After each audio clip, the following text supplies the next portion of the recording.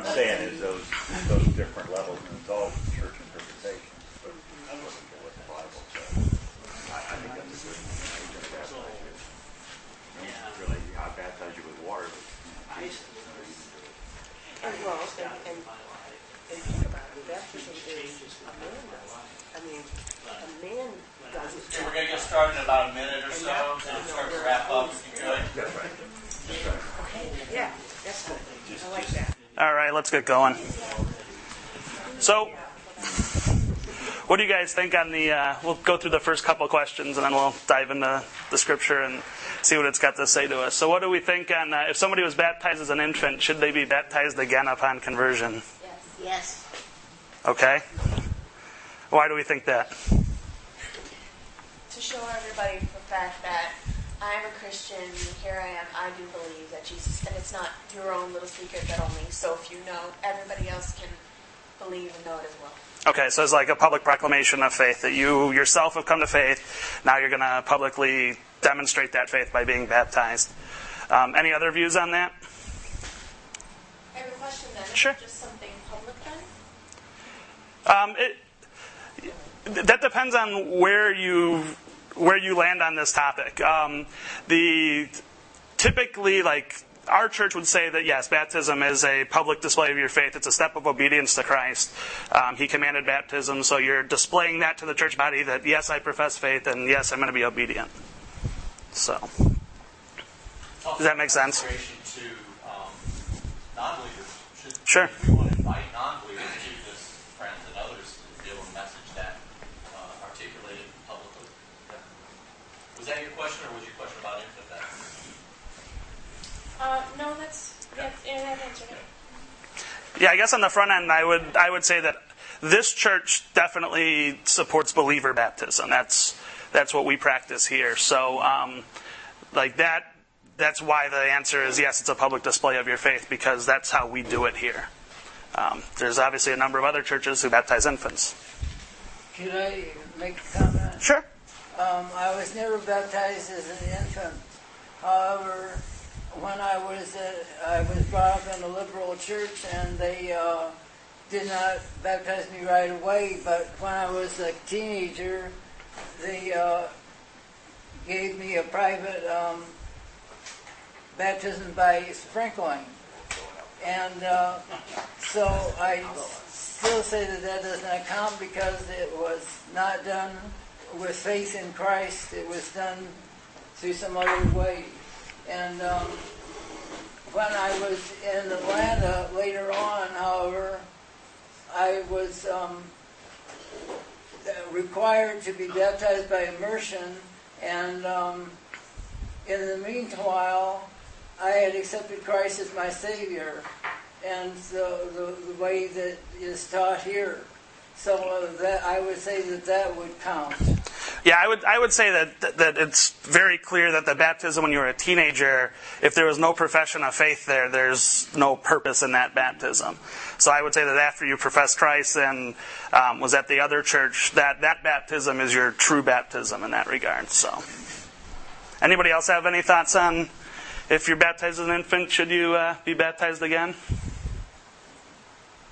All right. I definitely think that they should be baptized again when that child or whatever is ready, and we're saying or an adult, right? Mm-hmm. Wants to be acknowledge the Lord, he should be baptized. When you're a child, this is saying, okay, I'm the pure, so I promise to bring the child up accordingly.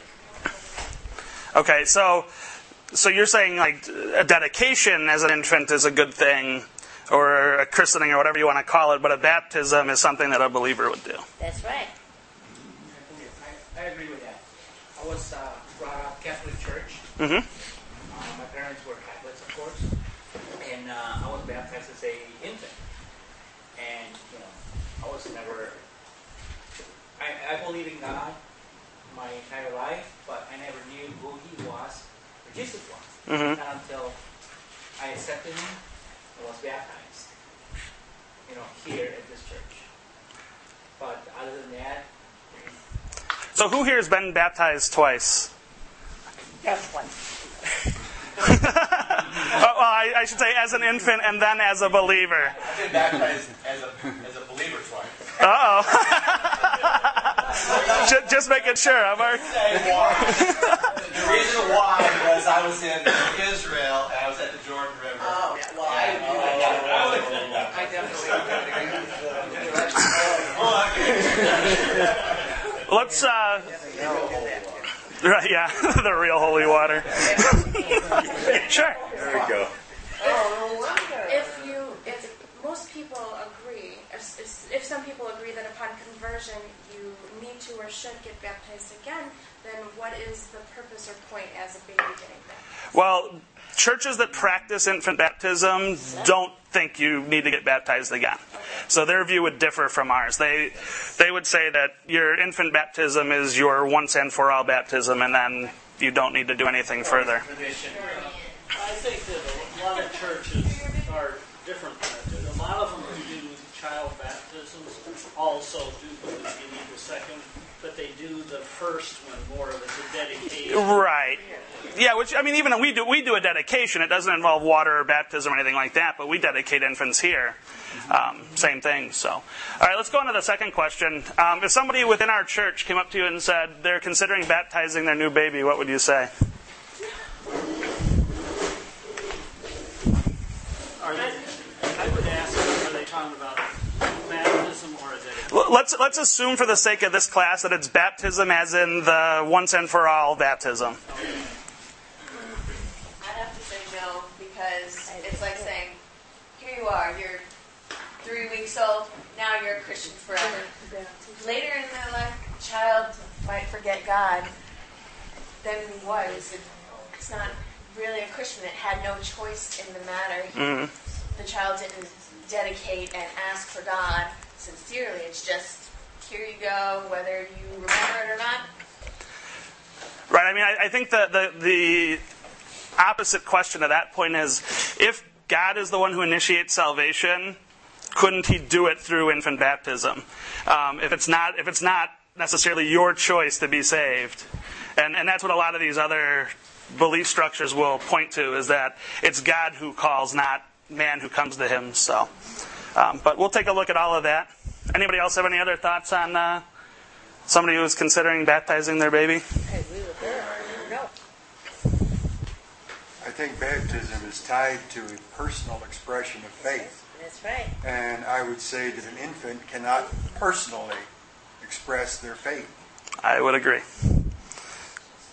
Yeah, I mean, obviously a baby can't articulate the gospel, articulate their faith. So, I mean, obviously there's a number of different viewpoints, and we'll see later on in this that the vast majority of Christian churches today do baptize infants. So, let's It's just a comment on that. I mean, I go to a lot of funerals, and the severity of this is that what I hear being spoken or preached, when you go to these, is that this person is with Jesus in heaven because they were baptized as an infant, and they associate that with the ability to have eternal life with Christ, and that is a major, Yeah. Yeah, that's kind of points to the question number 5: is baptism a requirement to be saved? Whether or not you think that baptism is a requirement to be saved, it is not the way to salvation. Even if you believe that it's part of the process, it's definitely not what causes salvation in its entirety. So to think, I was baptized, therefore I'm good to go, that's a ludicrous way of thinking. I mean, you have to have faith. Salvation's by faith alone in Christ, without question. So, all right, let's move into some text, and we'll come back to the other few after the end of it. So, we're going to look at this in a couple of spots. We're going to do baptism in during the time of Jesus, and then baptism in the early church. And then we're going to explore kind of the theological basis for infant baptism, where people who do believe in that get their perspective. And then we'll touch on the theology of believers' baptism. We're going to spend most of our time with infant baptism just because it's not the predominant view of this church, so just to educate us on why people do think that infant baptism is the way to go. So, somebody want to read Matthew 3, 5, and 6 up there?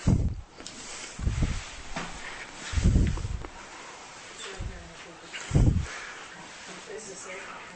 It's yeah. Sorry, the sides are so tiny. And all Judea and all the region about the Jordan were going out to him. And they were baptized by him in the river Jordan, confessing their sins. Yeah, sorry for the small slides. I didn't want to print 4,000 sheets of paper per person. So this is talking about John the Baptist, and he was going out, and people were coming to him, and he was baptizing them. So on the bottom here, we have the two different points of view on this slide. Believers' baptism, people who believe in believers' baptism would say that this here, obviously baptism is corresponding with the confessing of their sins, with the repentance. And the people with the infant Baptist point of view would say, this is the baptism of God's people turning back to Him. So it's not the same thing as what we're talking about in infant baptism today. Because basically, what's occurring here, a little history real quick, is back in the time of Christ and even beforehand, people converting to Judaism were baptized, they were immersed. But when John the Baptist came onto the scene, these were Jews getting baptized, which was unique to the time. National Jews didn't have to get baptized because they were already of God's people. So this baptism was a mark of repentance for those people turning back to God. Moving on. Who wants to read? Wait a minute. All right, that reference is wrong, but somebody, I think this is further down. It's further in the same chapter of Matthew 3. Sorry, I'm really PowerPoint challenged, so. 13. Yeah, so if somebody wants to give that a read for me. Then Jesus came from Galilee to the Jordan to John to be baptized by him. John would have prevented him, saying, I need to be baptized by you, and do you come to me? But Jesus answered him, let it be so now, for thus it is fitting for us to fulfill all righteousness. Then he consented, and when Jesus was baptized, immediately he went up from the water, and behold, the heavens were opened to him. And he saw the Spirit of God descending like a dove and coming to rest on him. And behold, a voice from heaven said, this is my beloved Son, with whom I am well pleased. So this is obviously the baptism of Christ. So John baptizes Jesus, and basically it's the gateway into his earthly ministry.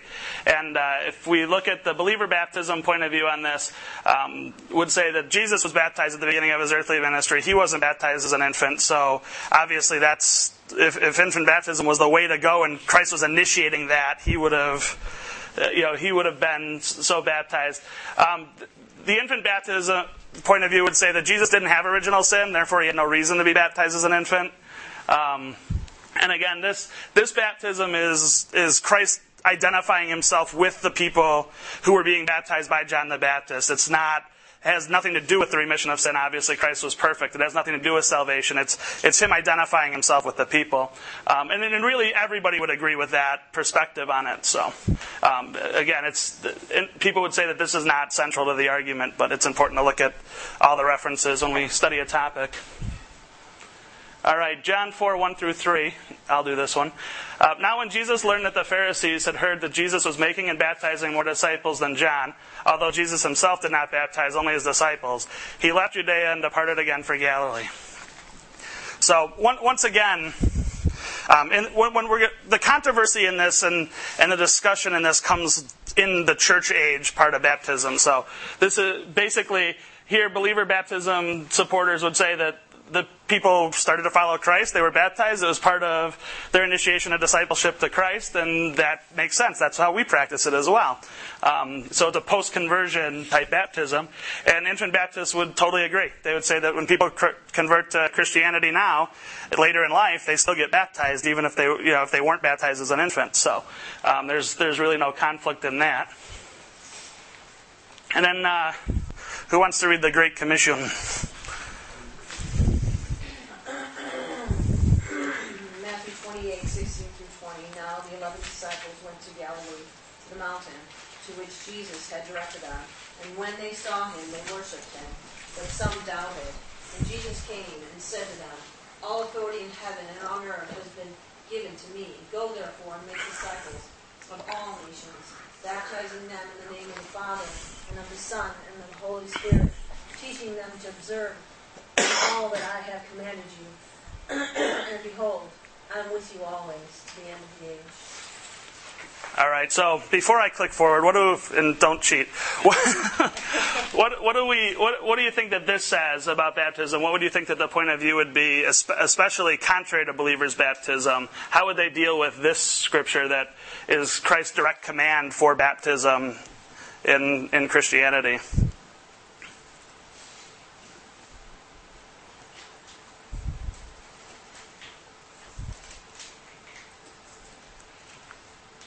Does the question make sense? No. Okay. Then I'll rephrase it. Well, yeah. I mean, what does this say to the topic in general? Like how this is Christ giving the command to baptize people.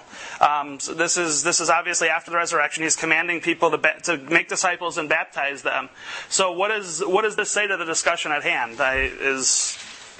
What does it say about? It does. I think it can be either way to me. Oh. Because it's talking about, it's just how you baptize them in the name of the Father and the Son and the Holy Spirit. So your real question, I'm sorry. And then to teach them, but that can be teaching an infant after I say that this can be sort of either way. Go ahead, Mark. So the real question I think that he's asking is if you were of the point of view of infant baptism, how would you interpret this verse? Right. What these verses, what would you conclude as a result? As an infant baptism. Right. Yeah. Thank you, Mark.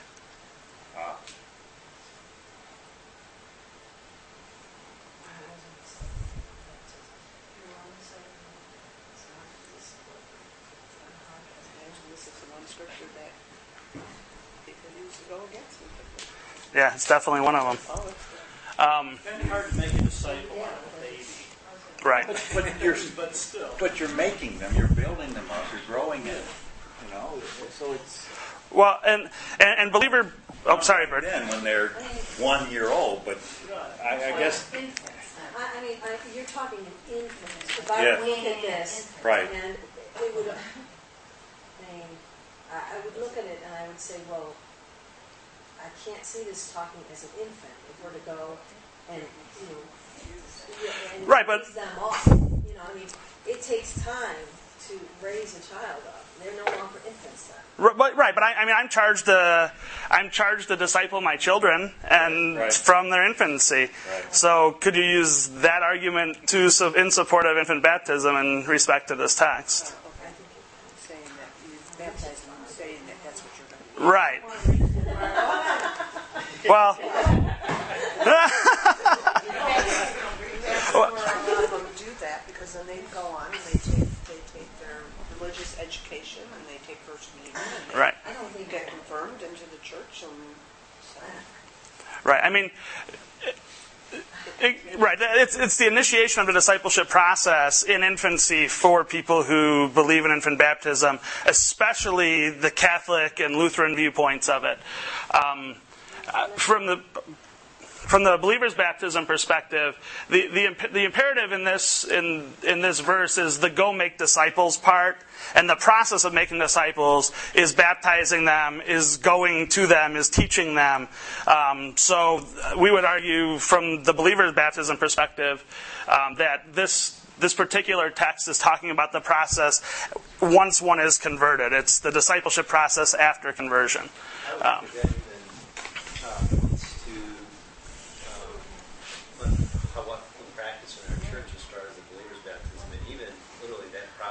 That there is testimony, and then that it is done in the authority, obviously, of Christ, which is really this discipleship that's been passed down.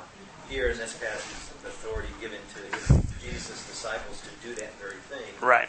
And done, quote, in the name of the Father, Son, and the Holy Spirit itself, which is that authority, but also from the standpoint of even proper. Right, and it's... To expand on that a little bit, it's hard for me to see the version or the image of a disciple in this time. it's hard for me to see them using that word saying discipleship is from infancy. Like, that's not the biblical model, or at least the time period model of discipleship. It's people who committed themselves to a teacher and followed around and lived with them and did all these other things. So, go ahead, Bert. But isn't he really there talking to his disciples about, it's given to me, and therefore you go, you disciples, you go and make disciples of other nations, of all the nations. He doesn't say go and what to do, how to do that, then to baptize them, and then to. Well, again, that's the imperative. Baptizers, right? Not to the baptizee. And the command is to go make disciples. The command is not go baptize. Right. Baptism is just part of the discipleship process. Right. So I think that's an important point. I think looking at it from the infant baptism point of view, the fact that he's sending disciples to new territory, that go and make new disciples, there's no distinction there. Right. You're bringing them from another belief into Christianity. So, baptize them. Then baptize them. Right. And that's exactly what the green box says for them. When you're taking the gospel to new people, and in the mission field, you're making people are converting it later on in life. Therefore, you would obviously baptize them, just as if somebody were to join the Catholic Church today at 25, they would baptize them. Right. So, same kind of thing. So, Unless they were baptized as an infant. Right, unless they were baptized as an infant. Very good point. All right, so let's move on into the early church period. And this is where the controversy starts entering into the process a little more. This is the infant Baptist point of view comes out of the early church age. So, somebody want to read Acts? We're going to hit 24 just to set up the context, and then 44 through 48. And on the following day, they entered Caesarea. Cornelius was expecting them and had called together his relatives and close friends. While Peter was still saying these things, the Holy Spirit fell on all who had heard the word. And the believers from among the circumcised who had come with Peter were amazed, because the gift of the Holy Spirit was poured out even on the Gentiles. For they were hearing them speak in tongues and extolling God. Then Peter declared, "Can anyone withhold water for baptizing these people who have received the Holy Spirit just as we have?" And he commanded them to be baptized in the name of Jesus Christ. Then they asked him to remain for some days. All right, so what are the people who support infant baptism? What would they be seeing in this passage that leads them to think that it's in support of their viewpoint?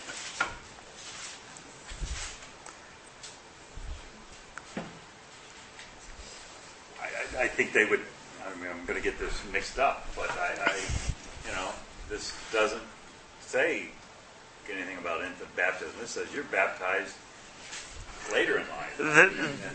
They use this as a text to support their argument. Yeah. They think that the water itself is a symbol of causing it. Is that what you're going there? Do what? No, this is... All right, I'll just give the answer. We'll click on to the next slide. All right. This is the... No, this is actually what they use. This is the first of their quote-unquote household baptism arguments that they utilize for it. So, because the entire family of Cornelius was present, there must have been young children and infants there, and baptism wasn't withheld from anybody present, is what the text says. So that's their viewpoint on it. So, what do you guys think about that perspective?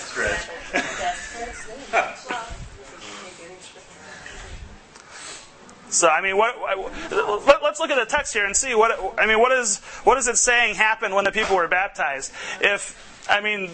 He saw that the Holy Spirit was poured out on them. Is the Holy Spirit poured out onto infants? I'm actually changing my own mind, by the way, while I'm teaching this. I know. But is the Holy Spirit poured out onto infants?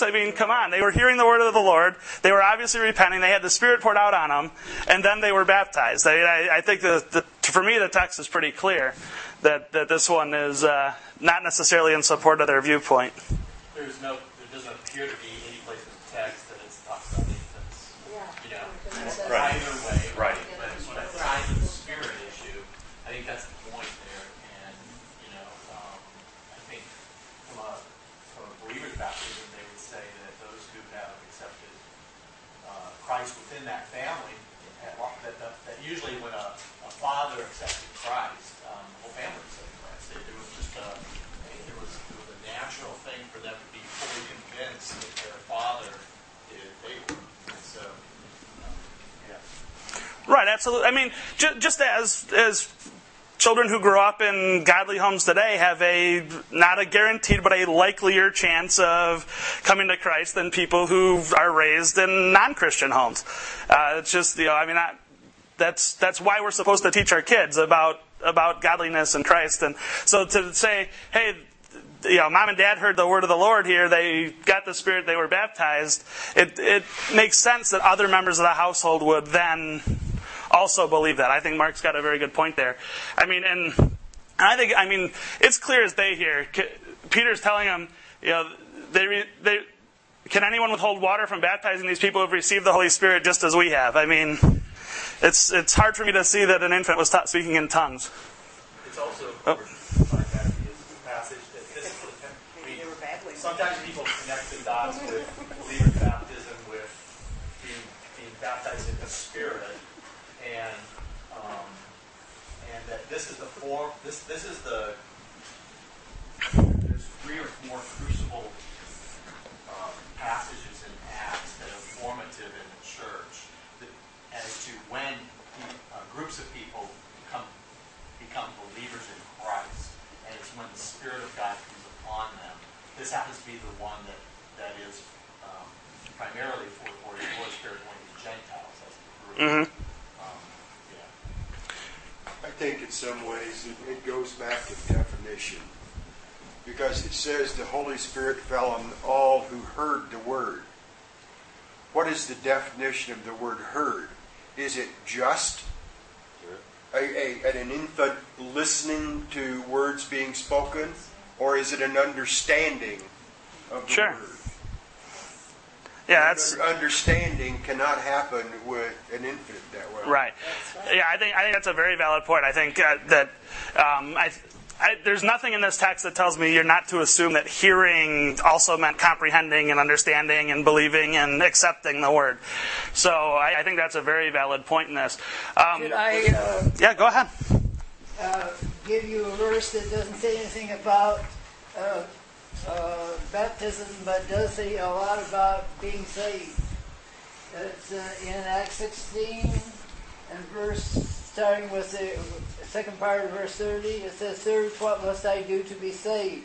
They replied, "Believe in the Lord Jesus, and you will be saved, you and your household." Mm-hmm. It does not say anything about baptism, but it has plenty to say about believing in the Lord Jesus. That's the right. It does, and we are actually going to get to this very passage. Are you going to get to some point here where we're not talking about infant and we're talking when does an infant become a child who can be baptized? No, I am absolutely leaving the age of accountability out of this topic. Right. We definitely do not have time. Just as in we're not dealing with baptism of the Spirit in this topic either, because we also do not have time for that. Right. Okay. So we're going to try to keep the bookends on this pretty clearly. Obviously, I think we've exhausted this. The infant baptism point of view, the entire family of Cornelius is present, therefore infants must have been there, is what they assert into the text. Obviously, our point of view we've talked about, I think, pretty much at length. It's the people who the Spirit came to them were baptized, and clearly infants did not have the Spirit and did not hear the words intelligibly. So, all right. Acts 16, 14 through 15. Who wants to read this one?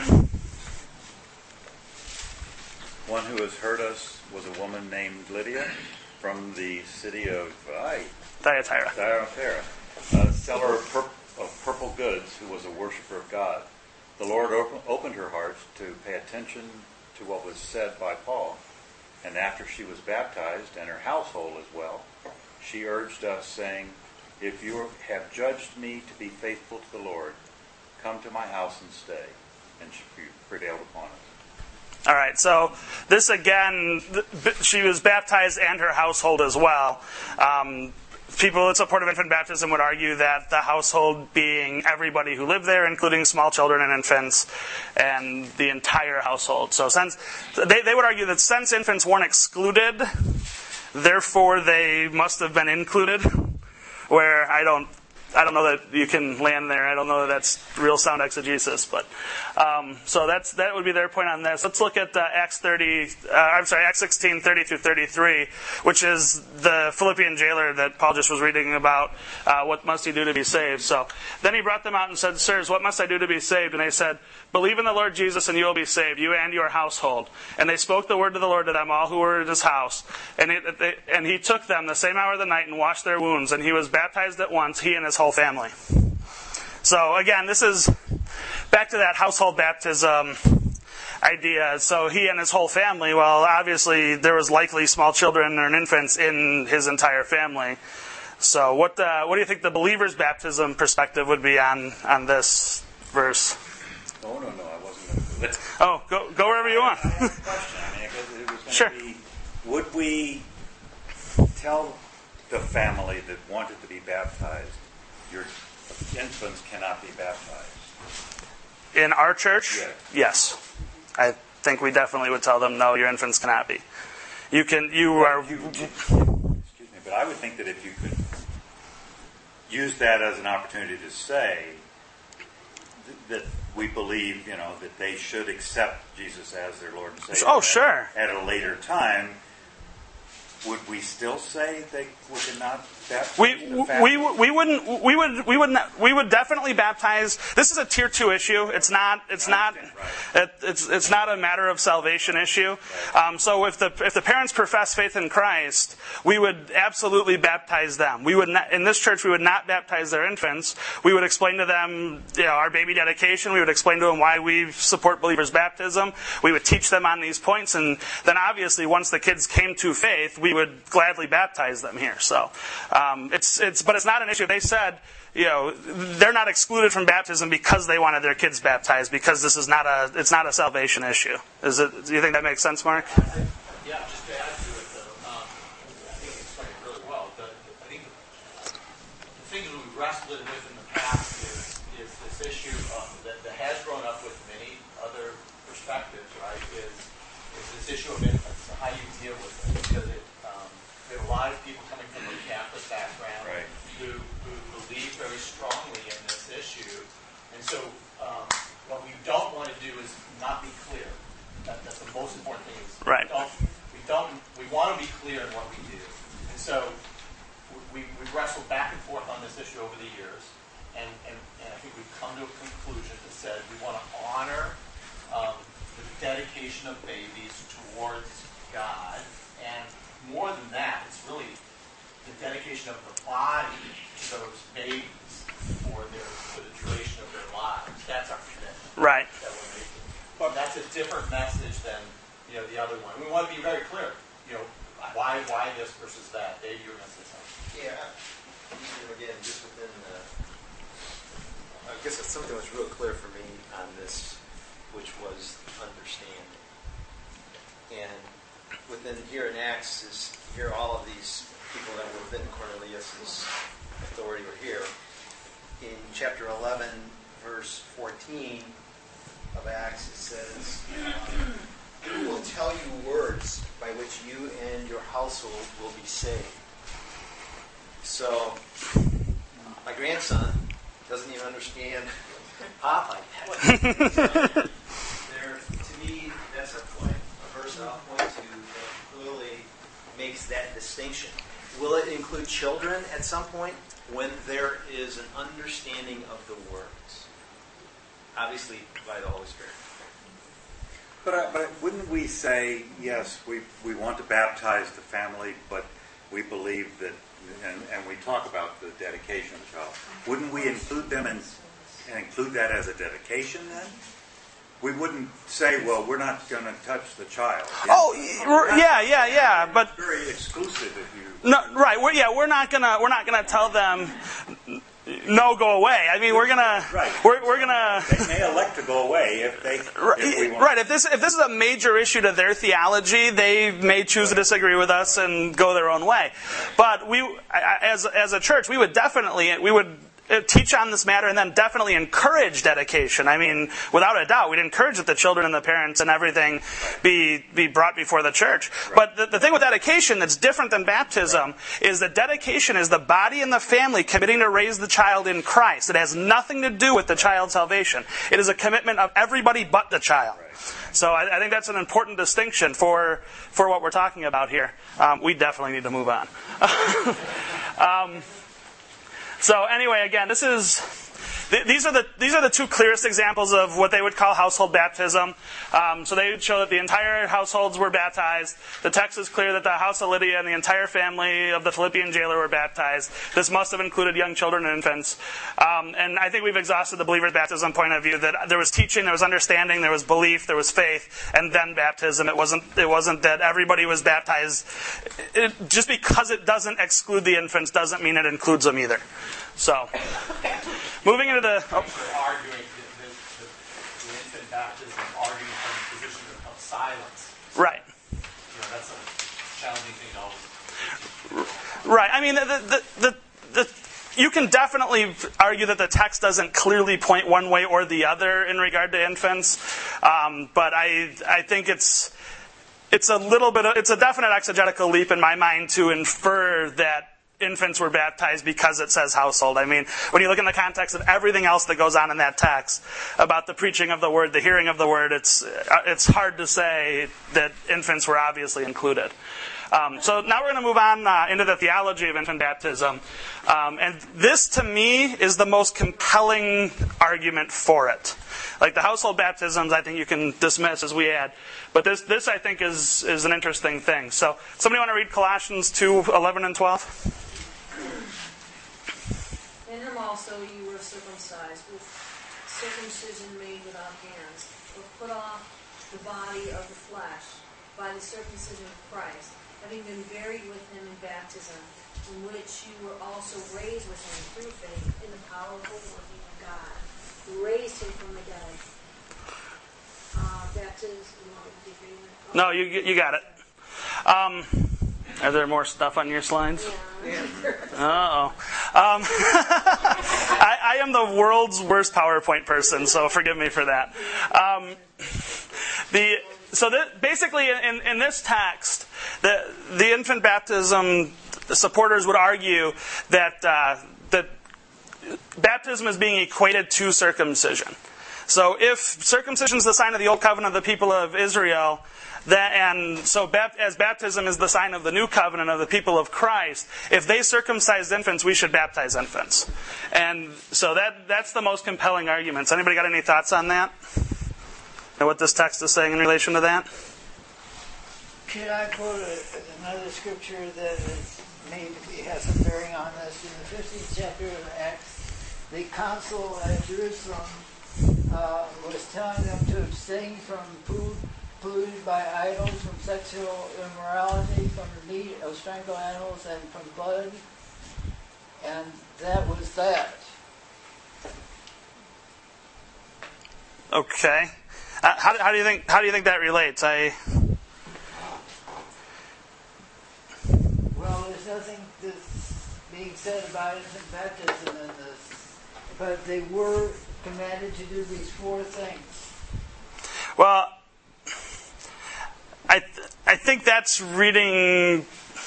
That's kind of looking at if the text is silent on the matter. I think you'd be reading in to see baptism being resolved in that particular scripture. I would caution against that. With this particular text, with baptism being equated to circumcision, what do you guys think on that? If that's a valid argument, or? Well, it appears that the question of the day, right? I think is this baptism water baptism, or is it spiritual spirit baptism? Because that might change the perspective here, right? People in support of infant baptism would say that this is equating water baptism as the symbol for the new covenant, where just as circumcision was the symbol of the old covenant, or the Abrahamic covenant, I should say, not the old covenant. Anybody have any thoughts on that at all? I mean, I suppose when you look at even the circumcision part, and from that viewpoint, whether Catholic or whatever, you're not looking at it as, you do. We got to keep in mind that they're doing it for salvation. Mm-hmm. That's why they're doing these processes, to earn salvation. And whether it be circumcision, even the circumcision when God commanded it, it wasn't to earn favor in their eyes, because believe me, look at the Old Testament, these guys, circumcised themselves. They wanted circumcision of the heart. Right. Yeah, right. Exactly. Obviously, just as you could definitely argue that just as circumcision didn't save anybody, neither does baptism. It's a sign, it's a symbol, but it's not a guarantee. Faith was still even under circumcision, even under the Abrahamic covenant, it was still faith that saved. It was not circumcision. It was not. You're asking us to look at it as far as their perspective, and it's like you said, it's very difficult coming from our point of view. But well, even in this passage, it says here, in which you were also raised with him through faith. Yeah. Right. Definitely. That's how do you get? It says how can an infant have faith? Right. Agreed. But let's step back. Is baptism the sign of the new covenant? Circumcision was the sign of the old covenant, of the Abrahamic covenant. Is baptism the sign of the new covenant? Is water baptism? Right. Water baptism.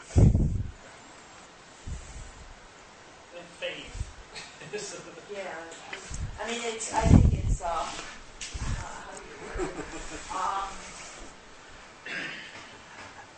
like I said, it's the display of what's happened inside. Right. It's not. Let's say I don't ever go out and get baptized. Never. Is it disobedience? Yeah. But it doesn't. It's not like, oh, geez, well, you're not going to heaven now. You accepted Christ, but you didn't do this one. Right. Although a lot of the proponents of infant baptism would absolutely say you are not going to heaven if you didn't get baptized. Go ahead, Mark.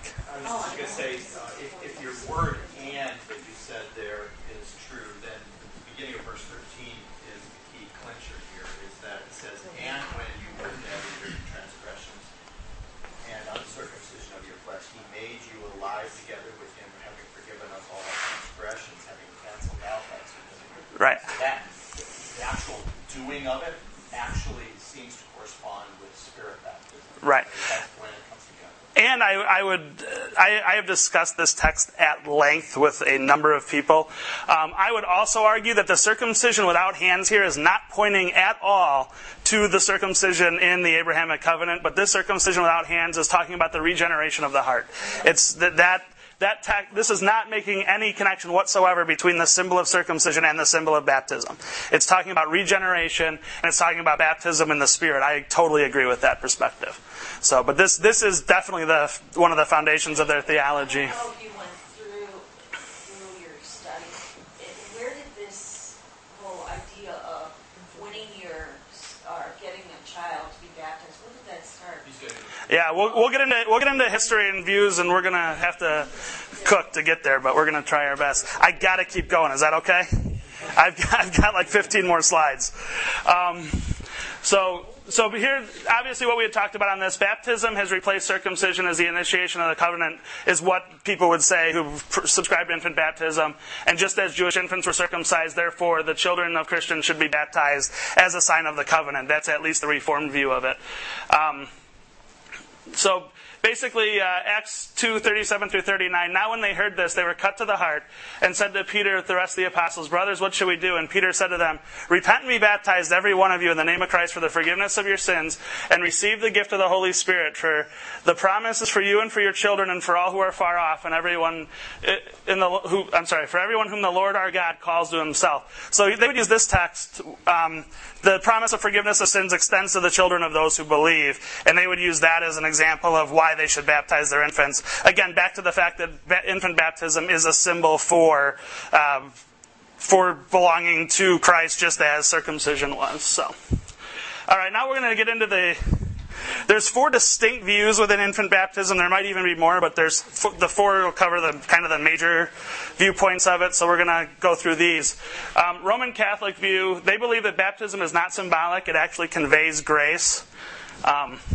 So they would definitely say that there's a salvation element to baptism. And baptism, what they would say is that baptism accomplishes the remission of original sin. What is original sin? What do you guys? Anybody know what that is? Any ex-Catholics? So would they say the Adam and Eve? Could they say that? I'm looking at the ex-Catholic table over there, but they don't want to talk.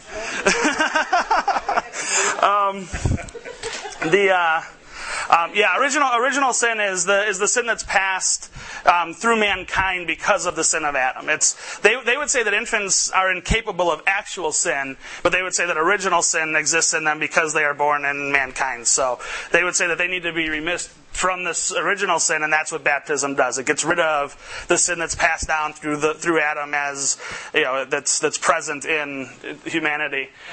So parents are urged to baptize as soon as possible after birth. That's obviously because they don't want the kid to die without baptism. Although, like I was telling you guys during the discussion, the Catholics do have what's called the baptism of desire. So if you desire to baptize your kid, that counts. If they were to die after you've expressed the desire to baptize them, but before you baptize them, you're good to go, according to their theology. And then infant baptism affirms that salvation is an unmerited favor of God. Because the infant doesn't make a decision in this, it affirms that salvation is God's work and is from God. So, and then they would say that children of non-Christians should not be baptized unless there's believing godparents in place. So if you're from a non-Christian home, the Catholics would not want to baptize you. They want it to be people who are in the church. And there's a few similar beliefs to the Catholic theology: Eastern Orthodox, Assyrian Church, and Oriental Orthodoxy. So they would all kind of be lumped into this particular viewpoint. So moving on. The Lutheran view of baptism, which I was baptized Lutheran as an infant, so that they would, what's that? Listen, I was baptized here too, so I'm good. Right, yeah, make sure we're all good. So Lutherans would say that infant baptism is in fact mandated by God. Can somebody turn to Mark 10:13 through 15 and read that real quick? This is the passage that they use as their explanation.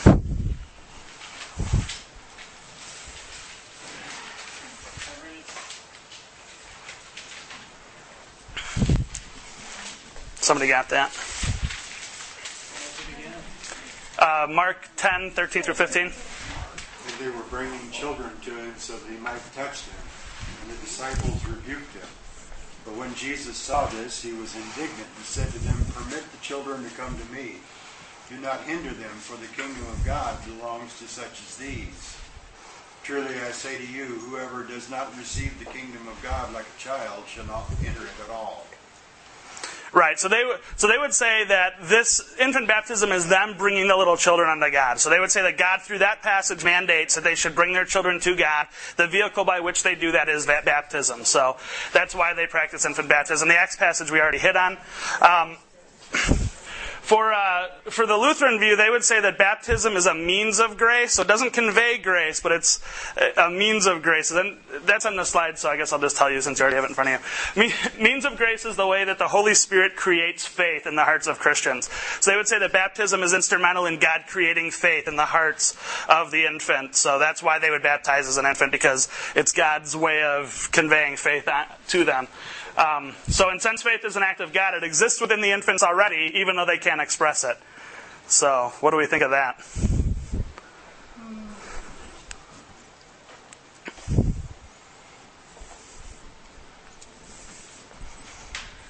Anybody got any thoughts on that perspective? Well, the only way to please God is through demonstrating faith, and faith is a gift of God. So the fact that exists at the point in time when conversion takes place says that infants don't have that at that time. Right. They're looking forward to a time in the future that they're saying, I can understand that, but they don't have it. Right. And they would argue that because God knows that faith, because they do eventually confess that faith, and that faith is present from the beginning, because the faith is from God. So the faith is basically pre-existent in the infant before they ever come to the realization or make the decision. So they would baptize on that on that perspective. So, which I don't know that you can go there, but and they believe in baptismal regeneration. Basically, they believe that baptism is part of the saving process, so that it does lead to regeneration of the soul. And then they also believe that that's the start of sanctification, is infant baptism. So once you're baptized as an infant, you will grow, you will begin to be sanctified by the Spirit. So now we'll get into the Methodist view. They change here. Their perspective differs from the first two. They say that baptism is symbolic. It doesn't regenerate or cleanse from sin at all. So that's obviously distinct from the Catholic view and from the Lutheran view, who both think that grace, at least in some form, is conveyed through baptism. So Methodists believe that salvation is by faith alone. I think that's pretty easy to agree with. And they still baptize their infants. So they believe that salvation is by faith, which definitely aligns with our theology, and they also baptize their infants. So that's why baptism is a tier 2 issue. It's not a top level, whether or not you're going to heaven issue. So they would say that baptism is a preventative grace. Basically, it's God's promising to eventually call the child. So by them baptizing it, it's marking them, again, back to kind of that covenantal language from the Colossians passage. It's God covenanting with them that the child will be called to faith. And then it's a symbol of God approaching the helpless is another reason why they baptize infants. All right, Presbyterian and Reformed view. This is where a lot of churches and pastors and people that you guys agree with and like to listen to, they land on this. So they do support infant baptism. They would say that baptism is a symbol, just as a wedding ring is a symbol, kind of back to that covenantal symbol. Your wedding ring is a symbol of the covenant of your marriage. Therefore, baptism is also a symbol of the covenant, back to that Colossians passage that we looked at the beginning. Baptism does not save at all, but it identifies the child as a member of the covenant community, just as circumcision identified the Jewish children as national Jews and as part of God's covenant there. Baptism does the same thing. And they would say that baptism does not guarantee salvation, just as circumcision did not guarantee salvation. Salvation is through faith. It's not through the mark of the covenant. Oh, I jumped ahead. All right, so quickly, the theology of believers' baptism. I think we all kind of understand this through our discussion. But since salvation is by faith alone, it can't be passed from a parent to a child, rendering the infant baptism ineffective. I think we kind of covered that as that there's no point if you can't pass your faith on, and salvation is by faith alone, then what's the point of baptizing an infant is one of their discussions. And then also, obviously, we believe that baptism is symbolic. It doesn't convey grace. It's not critical of salvation. It's a step of obedience, but it's not going to keep you out of heaven if you don't get baptized. It's a symbol of it's symbolic. It identifies you with the death and resurrection of Christ. It identifies you as a follower and believer in Christ, but it doesn't convey any actual grace. It has no actual working in your salvation other than a step of obedience. And then they would counter the circumcision baptism. If you want to equate the two symbols, believer Baptists would say that just as circumcision was for the physical sons of Abraham, baptism is for the spiritual sons, therefore it only applies to believers. So if you wanted to take them on, if you wanted to take that perspective that they have of it being a sign of the covenant, this would be the refuting of that, saying that obviously the baptism is for believers because those are the spiritual sons of Abraham and the members of God's family, whereas the physical sons of Abraham, circumcision was their sign. And then baptism symbolizes the regeneration that occurred through faith. And baptism, again, like we had said, is a sign of obedience to Christ and a public display of that faith. All right, support for infant baptism. They would say that nowhere does Scripture directly speak to the matter, so they would use that as a support. You're going to see that on the next slide, too, for the support of believers' baptism. But they would say that because infants are not, they would use household baptism and say that because infants were not excluded, they must have been included. Infant baptism has been the strong majority view in the church since at least the 2nd century. There's no record of apostolic baptism, infants directly, other than the household baptisms like we talked to. But there's definitely evidence in writings from the early church in the 2nd century that they did baptize infants at that time. So that's been the majority view. Actually, believers' baptism and kind of how we do things is newer in church history. So they would say that church history is a leg to stand on in that. So, and then 70+% of Christians today belong to a church that baptize infants. So it's still the vast majority view. It has been since the 2nd century, and it still is today. And they would use that as support. And since Paul equates circumcision to baptism as signs of the covenants, it makes sense to perform baptism at the same age they perform circumcision.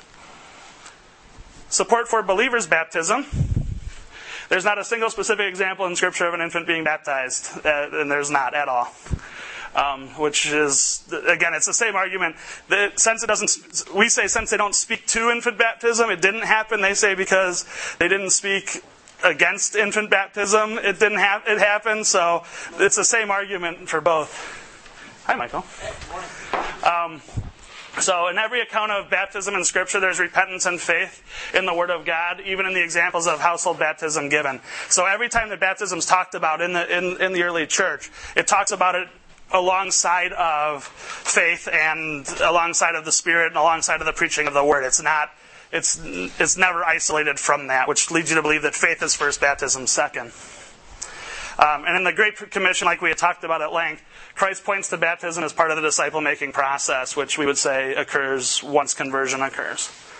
So, and also, like we had talked about this as well, the Colossians passage does not as much equate circumcision and baptism, but rather points to the regenerative work of Christ and our identity with His death and resurrection. So this is back to that circumcision, talking about the regeneration of the heart, not the physical circumcision. So the text doesn't actually equate the two as covenantal signs. So, anybody have any last things? We're definitely running short on time. Any questions, comments? Can I make a comment? Sure. Yeah, I'm sorry. I didn't mean to pass you by. It's just I knew we weren't going to get done. Well, the Holy Communion is a wonderful, wonderful act of worshiping God, but it does not save in itself. And I think that we should celebrate it, but not to the point of believing